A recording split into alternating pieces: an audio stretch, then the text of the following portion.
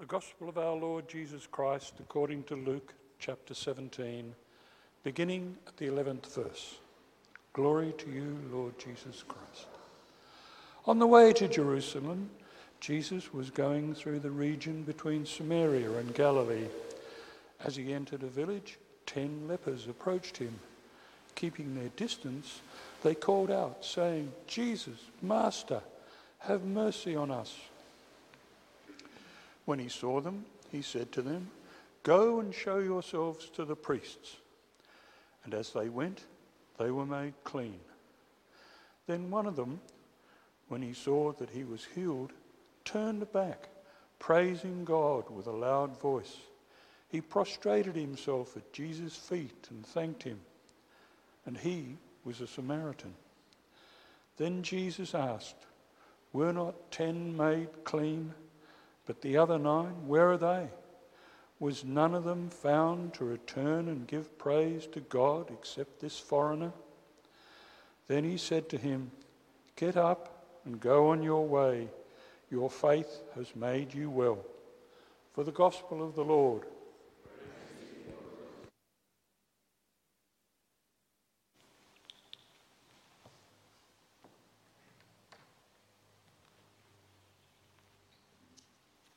Let us pray.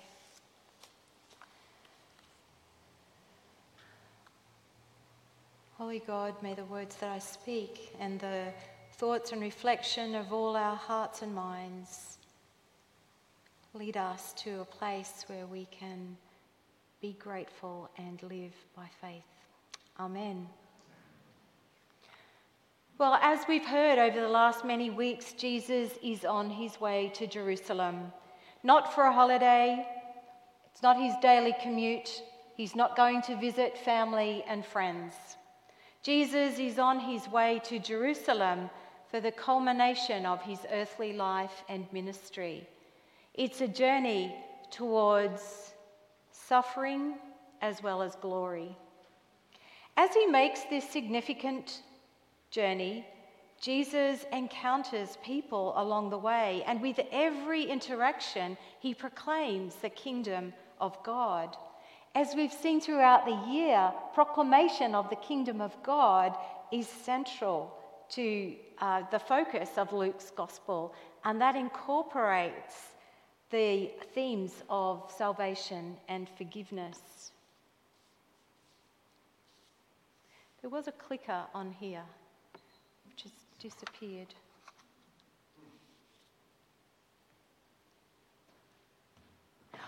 There it is. Thank you, Gia. Thank you. The focus of Luke's gospel is the kingdom of God, incorporating the themes salvation and forgiveness. The passages that we've explored in the most recent weeks have actually been quite stern and difficult, haven't they? We've encountered some tricky things about having enough faith to say to a tree, "Be uprooted and planted in the sea," about servants not needing to be thanked, that they need only be paid their dues. That was a tough reading. And about a rich man longing to have the poor man that he had ignored in life bring him some comfort after death. But today's passage softens things a bit, and it introduces gratitude as a response to God's mercy. It paints a picture of the healing mercy of God being extended to all those who would seek God's mercy. What picture of mercy has the story created for you, I wonder? Today's interaction takes place in a village where Jesus is passing through.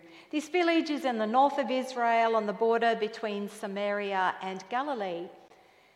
Whether Luke intends for this to be a geographical location or more a theological location is certainly wide open for discussion. But either way, it's antagonistic territory. The Samaritans were a mix of Jewish and Gentile ethnicity and religious background. The word that is used in the passage for for the man from Samaria was foreigner, which is a very strong word. That was the word that was used outside the temple in Jerusalem that forbade foreigners from entering the temple. So the Samaritans and the Jewish Galileans lived as very uneasy neighbours. As Jesus approaches the village, 10 men cry out with the familiar request for help from the poor and the outcast. Pity us, have mercy on us. These men call Jesus Master, which is really interesting because this is the only place in the whole New Testament where anyone who is actually not a designated disciple calls Jesus Master. The men are leprous. They're described as having leprosy. My final year physiotherapy project, which is now many years ago, was about leprosy and its treatment, about the disease that we call Hansen's disease. The 10 men in today's story probably didn't have Hansen's disease. Leprosy in the Bible refers to quite a range of skin conditions. And the point is that people who were called leprous were considered unclean in the Jewish religion. They were also considered a threat to the wholeness and completeness of the whole community. So therefore, they didn't only suffer from the symptoms and the disability of their disease, they also suffered ostracism from the community. That Jesus heals such people points to God as the author of wholeness and completeness. I wonder, who do we ostracize today because we are fearful that their presence with us might taint us? Are we arrogant enough to think that we are not tainted enough by our own prejudice, our own self-absorption? In the story, all 10 men are made clean, and so they are now entitled to be pronounced clean by the priest, and they are also entitled to be accepted back into community. However, then and now, entitlement can be a barrier to gratitude. It's actually impossible to live from a place of entitlement and at the same time to live with a sense of gratitude. Only one of them, when he saw he was healed, came back, praising God in a loud voice. He threw himself at Jesus' feet and thanked him, and he was a Samaritan. So it seems there is more to healing, or there is more to this man's healing than simply being made clean. Jesus asks, were not all 10 cleansed? Where are the other 9? Has no one returned to give praise to God except this foreigner? Then Jesus said to him, rise and go, your faith has made you well. Luke uses the phrase, your faith has made you well, to conclude 3 other healings. In chapter 7, the woman who anoints Jesus' feet. In chapter 8, the woman with the flow of blood. And in chapter 18, the blind beggar near Jericho. In the parable of the Good Samaritan, where the Samaritan, the outsider, is the hero, that man is commended by Jesus for his love. Do you remember the young man asked Jesus, what do I need to do to inherit eternal life? Jesus says, love God and love your neighbour. And the young man asks, who is your neighbour? And then Jesus tells the story of the Good Samaritan and commends the Samaritan for his love. In this story, Jesus commends the Samaritan man for his faith. Jesus says to him, rise and go, your faith has made you well. Well, the role of faith in healing has become rather muddied waters for a lot of people. Some of you, like me, may have prayed with faith, trusting in God's goodness for the healing or safety of a loved one, only to live with the reality of a devastating outcome, a shocking death, or a desperately sad or destructive situation that doesn't resolve. We could spend a lot of time in that place this morning, but we don't have time, and there's perhaps a better place to have some of those conversations. And yet also as part of that conversation is the reality that in the midst of all that we experience, God is faithful and God's loving provision provides for whatever is. So what does Jesus mean when he says, "Your faith has made you well"? Does it mean that the man believed that Jesus was God? Well, it is possible, but we really don't know because the passage doesn't tell us that. Does it mean that the man showed appreciation to God for what had happened? Well, yes, the passage certainly suggests that. So perhaps in this context, faith can be described as an expression of our appreciation to God for the salvation that we have received through Jesus. In Luke's Gospel, salvation has several dimensions: economic, social, political, physical, psychological, and spiritual. Salvation encompasses the whole of our lives, and so salvation is about a bringing of wholeness in every part of our lives. Jesus' mission in Luke includes empowering the weak and lowly, healing the sick, and saving the lost. And this story demonstrates all three of these dimensions. The outcast lepers can be reintegrated into their community. They can now earn a living, and God's salvation is clearly extended from the Jewish people to the Gentiles. The passage is a bit of a transition. In the verses that follow, the Pharisees ask Jesus about the coming of the kingdom of God. And Jesus' response is, well, look around you, here it is. The passage also points back to some earlier teaching from Jesus to the disciples, where Jesus suggests that the disciples, like the Samaritan, at one time were outcasts. And like the Samaritan, they have been forgiven, cleansed, and healed. That is, they've received salvation, wholeness of life, and restoration into community.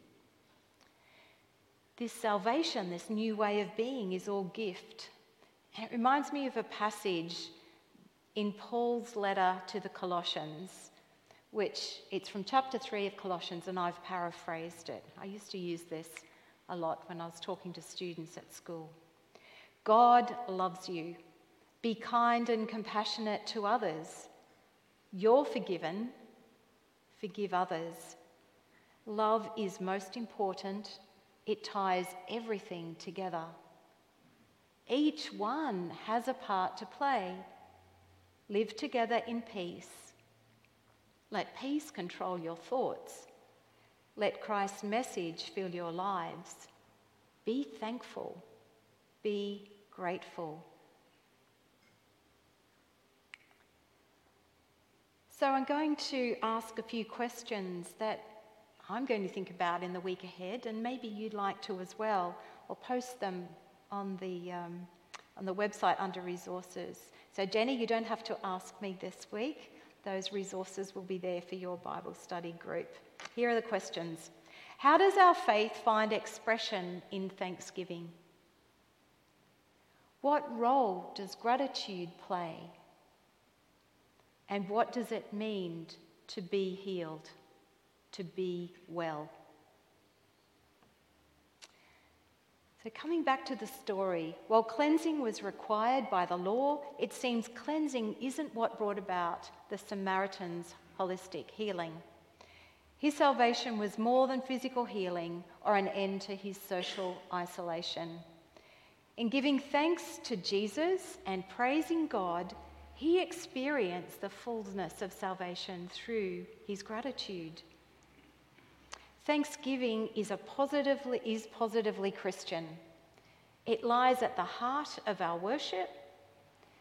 When we come to share communion together, listen to the words of the great Thanksgiving prayer. The opportunity that we have to respond to the needs of those around us in loving service is an act of thanksgiving for God's goodness in the world. In thanksgiving, we orient our gratitude and our appreciation toward one another. And as Christians, our gratitude is oriented firstly towards God and all that we have received from God through Christ. We are grateful for one another, as that passage from Colossians suggested. We're grateful for creation, and we receive all these things as gift from God. Well, I often think that contained within the scriptures are the things that we need for life and for well-being. If only we have an accessible way to share them with one another in the world. And it turns out that researchers have identified that appreciation and gratitude are key elements to our wellness and our wholeness. The work of Dr. Brené Brown is gold in this, and I've included some of her findings in this summary of what gratitude is. Well, certainly there's overwhelming evidence that gratitude is good for us, emotionally, mentally, and physically. Gratitude is an emotion that reflects our deep appreciation for what we value, for what brings meaning to our lives, and for what makes us feel connected to ourselves and others. So whether it's together in worship or whether it's in our own time with God each day, gratitude plays a really important place, and that sense of deep appreciation. The researchers have discovered that there are lots of things that correlate with gratitude. It seems the more gratitude we live out, we are able to sleep better. We have higher levels of creativity, and we're able to make decisions more easily. We have a higher capacity for finding goodness and for celebrating life. We are able to appreciate what we have and not live from a place of scarcity. Brené Brown says we're able to participate in our own lives. A lack of gratitude has the opposite outcome in our lives. Gratitude is sometimes being described as an attitude, but the researchers say, well, it's far more than that. Gratitude is a practice. It's something that we do. It's a way of doing, of trying, perhaps of failing, but always trying again. We are all on the way. What place does gratitude have on our journey as we live with tension? We live in territory between different cultures. We have the culture of the church, we have the culture of secular consumerism, and we kind of live in an uneasy place between the two. Thanksgiving transforms us, and it becomes a way that we can proclaim through our own lives, the good news of the kingdom of God. This afternoon, we have an opportunity to give thanks for our pets and for their place in our lives and all the good things that they bring to our lives. This week is Queensland Mental Health Week, which we'll focus on this week at Community Connect. And Community Connect is an opportunity to give thanks for the life that we have, for the life that we find through connection and with community. Our op shops, our play group, Bible studies, men's groups, and all the other groups that meet throughout the week are all avenues of connection for people to encounter healing and wholeness. They are expressions, all expressions of the church. And I love this description of the church's role. The church is a community of grace, a sacrament of Christ, a herald of salvation, and a servant of humankind. A community of grace, a sacrament of Christ, a herald of salvation, and a servant of humankind. I see that expressed in our community in very rich ways. And it's always going to be aspirational, isn't it? We can always move forward and make inroads into those spaces as we grow together. Faith is an expression of our appreciation to God for the wholeness that we have received through Jesus Christ. The one who gratefully returns to Jesus comes to the source and makes an appropriate response to the healing mercy extended by God through the ministry of Jesus. The salvation that the Samaritan received was more than physical healing or an end to social isolation. It was an experience of God whose saving power is fully present in Jesus. Going to finish by reading one of Mary Oliver's prayer poems as a prayer, The Gift. Be still, my soul, and steadfast. Earth and heaven both are still watching, though time is draining from the clock, and your walk, that was confident and quick, has become slow. So be slow if you must, but let the heart still play its true part. Love still as once you loved, deeply and without patience. Let God and the world know you are grateful that the gift has been given. Amen.